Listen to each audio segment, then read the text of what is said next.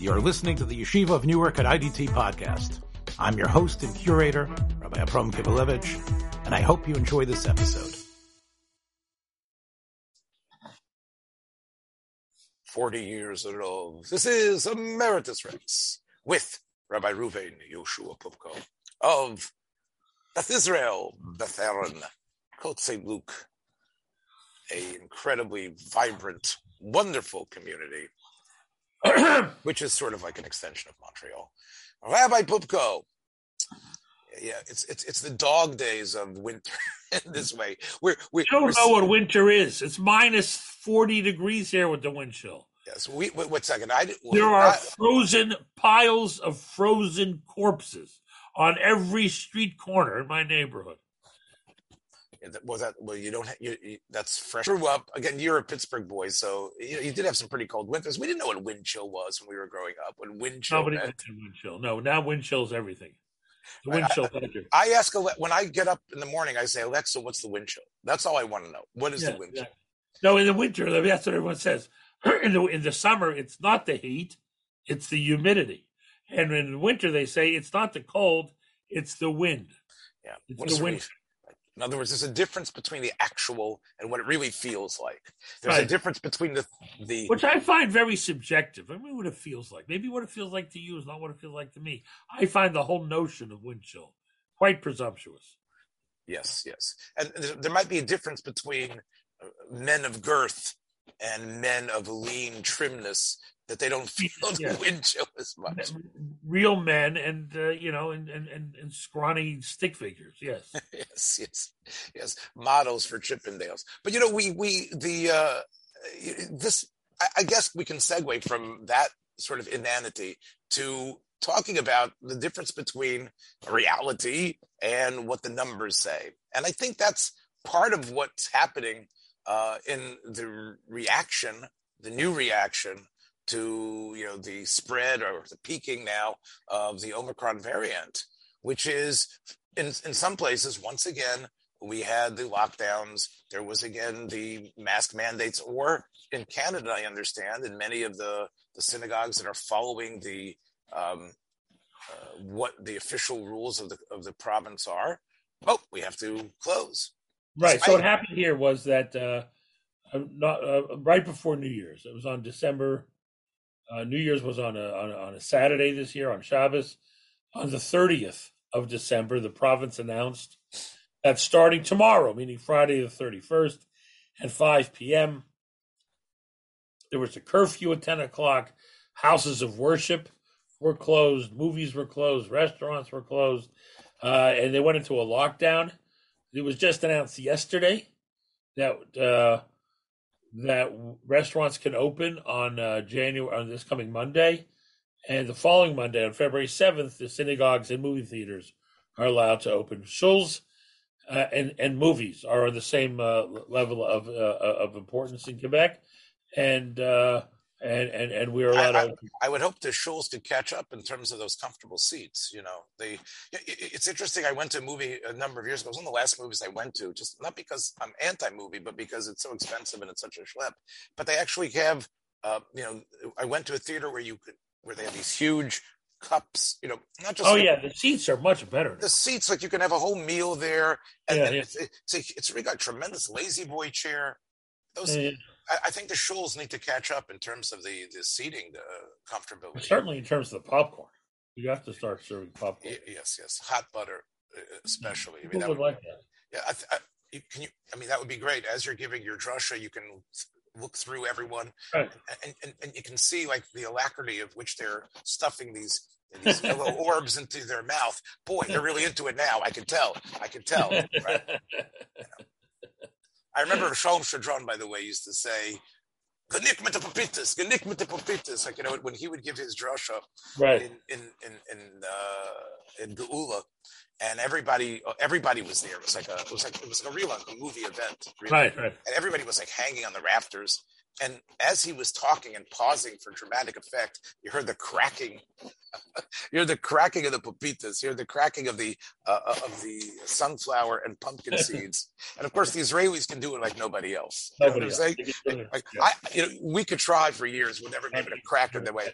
and the noise was it upset Rav Sholom's game. Like he said, "Stop it already!" I can imagine chomping at on the popcorn while Poop goes popcorn. I think it fits in. Yes, you got it. But I guess my point is that clearly this. As an American, I would say it's quite an overreaction. There might be synagogues in various states that did the same thing. We know that all the evidence from South Africa down where Omicron began, the severity, the possibilities are so small that the idea that we're going to basically force people to stay home, have Zoom minyanim or whatever it is really an overreaction to the extreme, at least from where I'm sitting. There's no question that, 5 years from now, 10 years from now, when people look back on this, I think they're going to come to a conclusion about the early months of COVID that we were too strict with the least vulnerable and not careful enough with the most vulnerable. In other words, we didn't do enough for the nursing homes to make sure that staff wasn't transmitting or whatever, and patients weren't going back and forth. And we were overly cautious with the least vulnerable. I mean, certainly the kids. There was no reason for any of the schools to ever close. And the question is the middle group, businesses, synagogues, movie theaters, restaurants. Let's say another thing that I don't know how long it's going to last, but these kids might, if we track them, like Michael Apted did in his film 7 Up, where he tracked kids throughout their lives. It's an incredible film, by the way. It's so beautiful to watch. Somehow he was able to take kids for 50 years, every 7 years, come back to them. For 49 years, he tracked them. Tracking these kids in the future will be interesting in terms of what sort of holes are in there. No question. Damage was done. Teenagers especially need socialization. They were kept isolated. It was devastating impact. The interests of teachers or their purported fears trumped what was necessary for kids. I know a lot of overreaction. And today, here we are 2 years after we started this, with Omicron being much less dangerous than the original variants and original COVID, and people continuing to overreact. Listen, Quebec is very different in socialized medicine in Quebec, and there was a nursing shortage long before COVID. And when when so many health workers abandoned the field because of the excessive stress the last couple of years, or were sick and out of work and staying home because of COVID, there was a lot of stress on the health system here. So they went bananas. They went a little crazy, and they closed us down again. When again you look around, whether it's between the it's easy to do the numbers now. We know that countries that were strict, or places like Germany, or places that were more liberal, like Sweden, they all ended up the same place. I mean, all ended up the same place, and that many of the measures are almost performance art. I would assume, I'm not going to say it out of real knowledge, but I would assume that let's take a Canadian town, let's say a theoretical Canadian town, and let's call it Luc Saint Cote, right? Luc Saint Cote. Okay. Yeah, it doesn't really exist, but Luc Saint Cote. It's a magical place. Yes, right. So Luc Saint Cote. Let's imagine that there's 2 synagogues in Luc Saint Cote. I've had a hard time getting this one out, but let's say there's this Luc Saint Cote city has 2 shuls, right? And one of them is yes, sir. They are accepting and explaining how they are the good Canadian citizens. And let's say there's another one, not necessarily a Chassidish or yeshivish place that's basically been violating it since the beginning. Do you see a problem there that one of the shuls? Here's what happens. That one of the shuls will stay open and have people come in, and the other won't. Are the rabbis in this theoretical city going to be at odds with each other? Here was the dynamic that played out in Montreal, and it was very similar to the dynamic elsewhere. In what we call the modern Orthodox world, there was this very strong, some of it was very sincere. People were afraid. People were getting sick.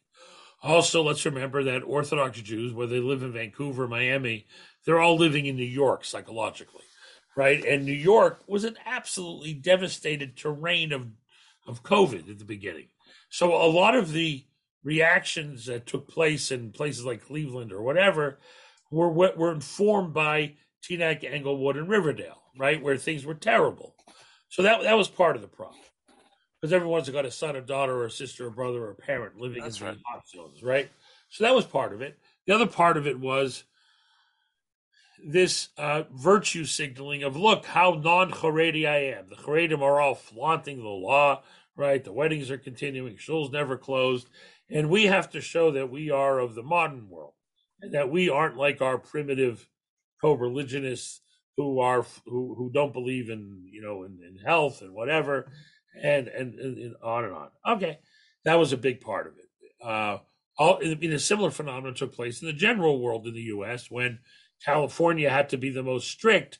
That's because being strict meant you were anti-Trump, right? It was all politicized, and so that's oh my, people bragging about how strict they were, and Florida going the other direction, and Texas going in a different direction, right? To show that they were not part of that anti-Trump.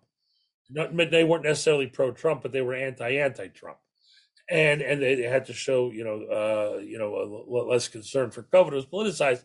A similar phenomenon took place in the Jewish world, right?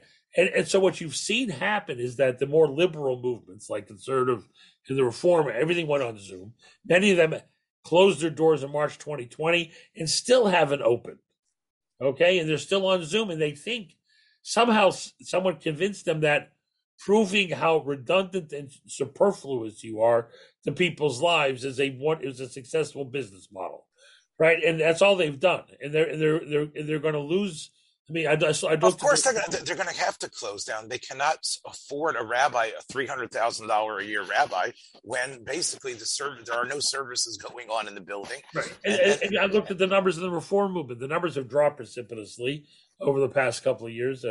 Tablet magazine did a wonderful story on Amiel Hirsch, who was a reform rabbi on the Upper West Side who denounced those rabbis who during the Gaza war sided with Hamas, and it explores the number. Armin Rosen did a great job exploring the numbers of the reform movement. I don't know how it is that any reasonable person can, and if you read about what's going on in the churches, it's the same thing. The churches that stayed open, and again, everybody knows how to be careful by now.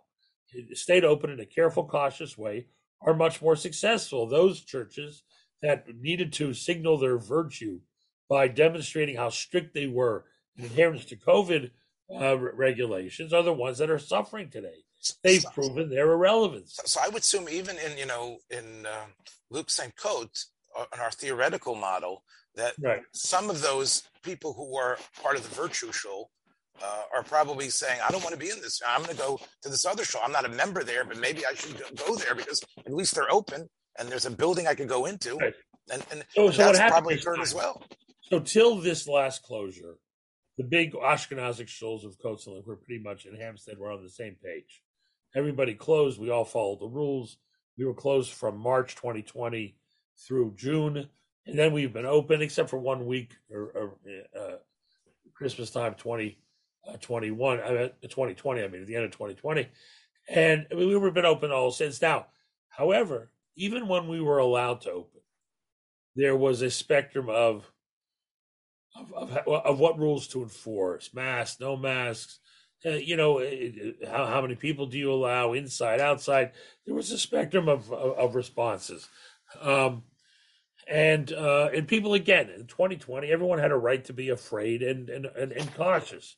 It's not 2020 anymore. We know how to be careful.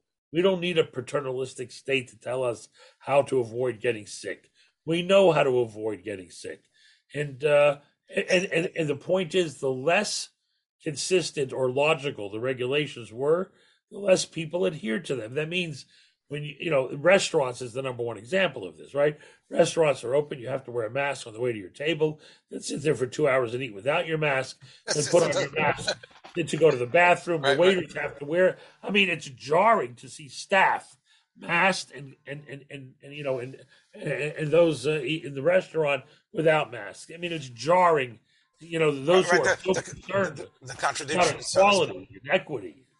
Now, I would assume, of course, in some synagogues, the rabbi is the basic king, but in other synagogues, I'm sure there are rabbis who would like things to be different, but the board and other things are Right. forcing them to submit. Right. Well, here's So, the thing: we all know the Jewish world. Two nudniks with a big mouth can change everything. I mean, because who wants to fight? They have the energy to fight. The other people don't. So, yes, some of the shuls were bedeviled by one or two or three people who insisted on being extraordinarily strict, even though in their own lives they frequent stores and they go to work and whatever it is. Somehow, the shul became a uniquely dangerous address for COVID, when in fact, what's happened in all the shuls that I'm familiar with is, shuls have a main sanctuary for Yom Tov and Shabbos. There's a smaller base medrash for during the week. And during COVID, we all moved into the main sanctuary to give people more space, right? We need more living space. And so you can sit in a shul, right? You can go to davening on a Tuesday morning.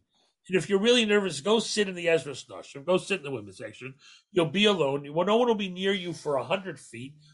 Everyone knows it's not dangerous. And yet, people used a completely different criteria about synagogue attendance than they used about anything else going on in their lives to signal, I don't know what, their cautiousness, their political, where they stood on the political spectrum, on the religious spectrum, and it was all performance art. Sitting on an airplane, right, but being allowed to take it off when you eat your almonds, and you eat them really slowly these days during COVID, while you eat your almonds and drink your Diet Coke, but then having to put it on. I mean, everyone knows it's ridiculous. Yes, and everyone, everyone knows. Look, I think I've heard a report that all the hoarding of the real effective N95 masks, in other words, that the government did, they're going to start getting it back into the system, because the reasons why they disappeared was because we were worried that this was going to be the apocalypse, and we need those masks for the survivors. But now it's been discovered that there is a huge amount of these masks which are more effective because they fit onto the person's face in a way that the air particles don't exude. But we know that it's going to be a while before we get those masks. So these chin diapers, as South Park refers to what you have there, I see on your desk. Yes, there's the chin diaper, right? But we know that they don't work. We know that they don't work, and yet, if I have a choice of two shuls right now, and I was very careful and didn't go to shul and got both the shots and the booster, I'll go to the shul that doesn't have the mask issue, because I just want to be able to daven. I want to wrap my talis around my head, and I want to. The mask has become, especially the chin diaper mask, has become such a frustrating and illogical thing. But again, it's this issue. I was at a funeral yesterday, and the cemetery has a rule. These are all graveside. Everyone's outdoors. It's minus 30 degrees outside. There's barely a minyan at the cemetery. You could stand 100 feet away from each other. And the cemetery has a rule, outdoors, everyone has to wear a mask. I mean, if you perform mouth-to-mouth resuscitation outdoors, you can't get COVID, right? And they're putting masks on people outdoors. Well, we know you can't get it that way. You can't. No matter how hard you try, you couldn't get it outdoors. But it's right. Listen, I drive to shul in the morning around 6:45, 6:30 in the morning, and I see older couples walking a dog together, and they live together, wearing masks outdoors together when no one else is on the street. Right. It's like grasping for straws, assuming that maybe this means something. And of course, these masks, as we know, their efficacy is quite limited. I also find it's interesting in the shuls, the ones here, like the rabbi has a right that you have to, like you say, to take the mask off when he speaks, when he gives the speech, even though that's when you're pushing out most of if you do have COVID. But we know that just like Biden has shown us, you can't give a press conference through a mask. You can't give a drasha through a mask. I give a shir every night in the shul. It would be torture to speak for 90 minutes through the mask. So we sort of understand that we need to what it does and how it. I was in one of the rooms of the shul the other day, and we have that plexiglass stand on the wheels that we needed to install back in 2020. And you look at it and you're embarrassed you ever went along with this stuff. That plexiglass does nothing.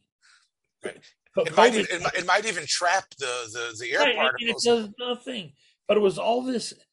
And it's like the cone of silence from Get Smart. Yeah. It gets lowered down. You can't hear anything. What is it that you said? Speaking about the entertainment industry, I thought it was really incredible that with all the virtue signaling and all where he wasn't masked and why wasn't he masked. So, but there was essential workers who were going to get the vaccine early. Right. All the television programs that went on hiatus and then were rushed into production, that it has to continue because this is essential, right? Throughout 2020 and even 2021, before the masking was, before the vaccines had been, spread everywhere. All of those programs and all the people making those programs although I guess the crew had to be masked, the actors, the events that were being portrayed, unmasked, right? No, again, those who are so concerned about any appearance of lack of equity, all of a sudden embraced it in the restaurants and their film production, that the minions, the staff. We needed to have Bridgerton. We needed to have more episodes of Cobra Kai. Oh, I was thinking about you. Ozark. Isn't that your part of the world? Ozark. Quite funny because half the city, was in Florida over winter break. And in Florida, COVID is over.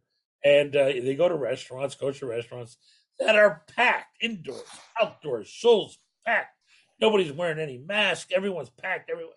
And then they come back to Montreal and they go, what are we doing here? What is this? And the point is, we now know that these regulations had, at the end of the day, very little impact on the numbers. They did studies between 2 school districts in Florida. One had a mask mandate, one didn't. The infection rate difference was negligible amongst the kids. We know this doesn't work. It's like I need to demonstrate on both sides of the spectrum, by the way.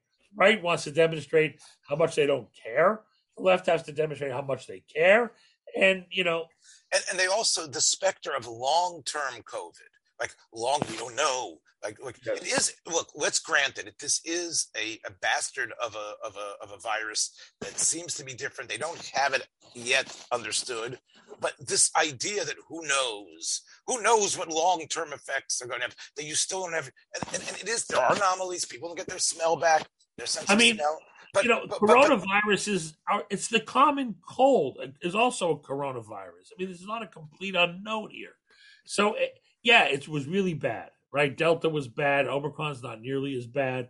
It spreads much faster, but, the rates of hospitalization and death are flu comparable. It's not. And people, you have to learn how to live with this. And you have to also learn how to trust people. The industry for a minute, we recognize that messages, whether it's the Jets and the Sharks and Spielberg's remake, that if it's 1957, you can't have these guys wearing masks, but you also can't have speeches. You can't have effective emotion. We realize that in order to communicate a message from a film, from a television show, or between each other, that the masking, despite when it's necessary, dulls the effectiveness. It limits the power.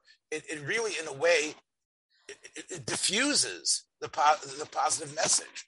And I think that is something that we have to recognize, especially, as you say, the kids among themselves in the schools, the teachers wearing the mask, the verbal cues, everything that you read, the body language, it's skewed to a point that it's almost like new languages and incorrect interpretations are going to abound as long as we are in a way living, in this manner. But maybe in 5 years we'll come up with an avatar, that represents you, that you could wear on your shoulders, right? Like, okay, this is my real face here. Okay, this is the face that I want you to see, and like there'll be a computer program that you'll be masked, and there'll be like this, version of you that'll give you all the.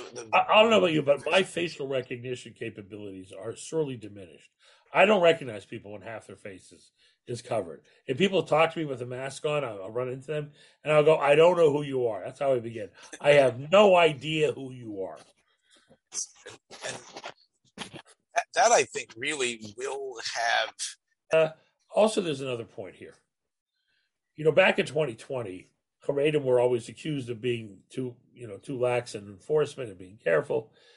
But what they went through in terms of the number of losses, in a strange way, of course, COVID became normal for them, because as many people as they knew who suffered terribly from COVID, they knew for each one another 100 who were perfectly fine, and therefore, with Omicron, what's happened is, being that so many more people were infected over December and January, and we all know people, and many of us have gone through it ourselves, is that it's become, you're less fearful of something that is more frequent. And Omicron has made COVID much more frequent and ubiquitous, and you're much less fearful today. And let me just throw in another thing. As someone who had Omicron recently, the call that I made when I got the positive result was to a Haredi-supported medical outfit. And I called the hotline 30 minutes before Shabbos. When Shabbos was over, I saw that they were calling me, and they had arranged for a antibody infusion within an hour. And they were wonderful. I'm telling you something. It's the mark of our moment is the ascent of Haredi power and influence, and they've been right about a lot of things. They've been wrong about many things, but they're right about a lot of things. One of the things they were great at is the monoclonal antibody treatments that are in Montreal, only available through them. The government won't even give it out. That's right. That's what I'm saying. If you went on the websites of New Jersey, no, you have to have 85 different comorbidities. Right. Look, I got on the phone and I said, look, I got high blood pressure. I'm overweight. I'm 62. Okay, that's enough. Also, you have that. You have all those. I don't want to get into that. Yes. Speaking about, I became aware though recently. We talk about the entertainment world. I don't know how successful the program is, but I've heard that Fred Savage, the child star who I guess had some sort of prominence as the character, as the boy in the Wonder Years, is the executive producer, the producer of a new version of the Wonder Years. They've rebooted the show. Rebooted it, yes, but it's also so. I guess they're rebooting Prince of Bel-Air, Fresh Prince of Bel-Air, also. Yes, I can't wait.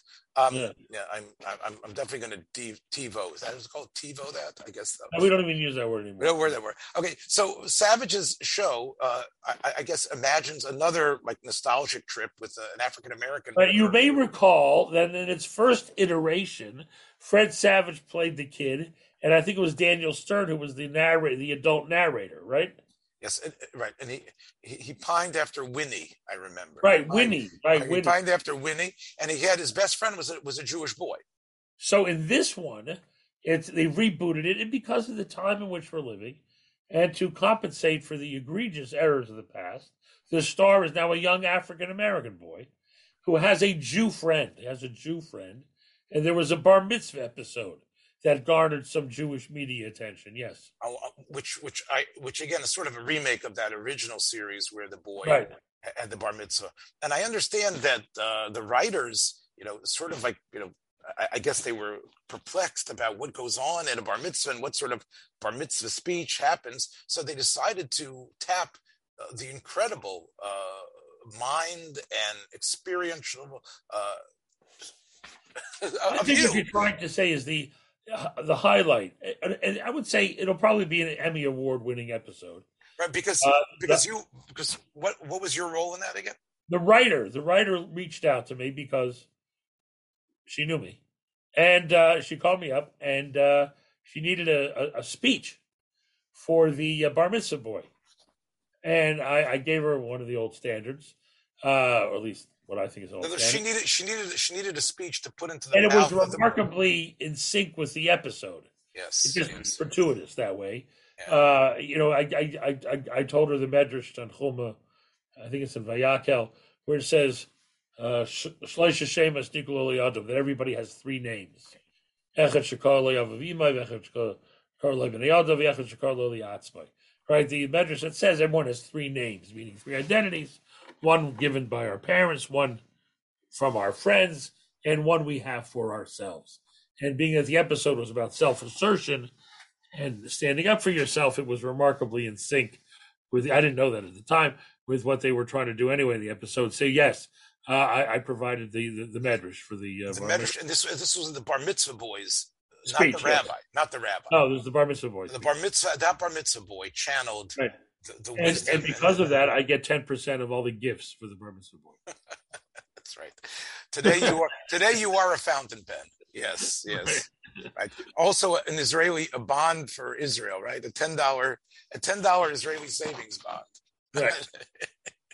Yes, wonder years indeed. So the episode went well. The people seemed to like it, and yes, it wasn't. I didn't get any credits or residuals. Yes, nothing. If you ever, nothing. Yes, look, I think your name's going to get out there, and I was like a dog in the street. They treated me. Well, you know what? I fired my agent the next day.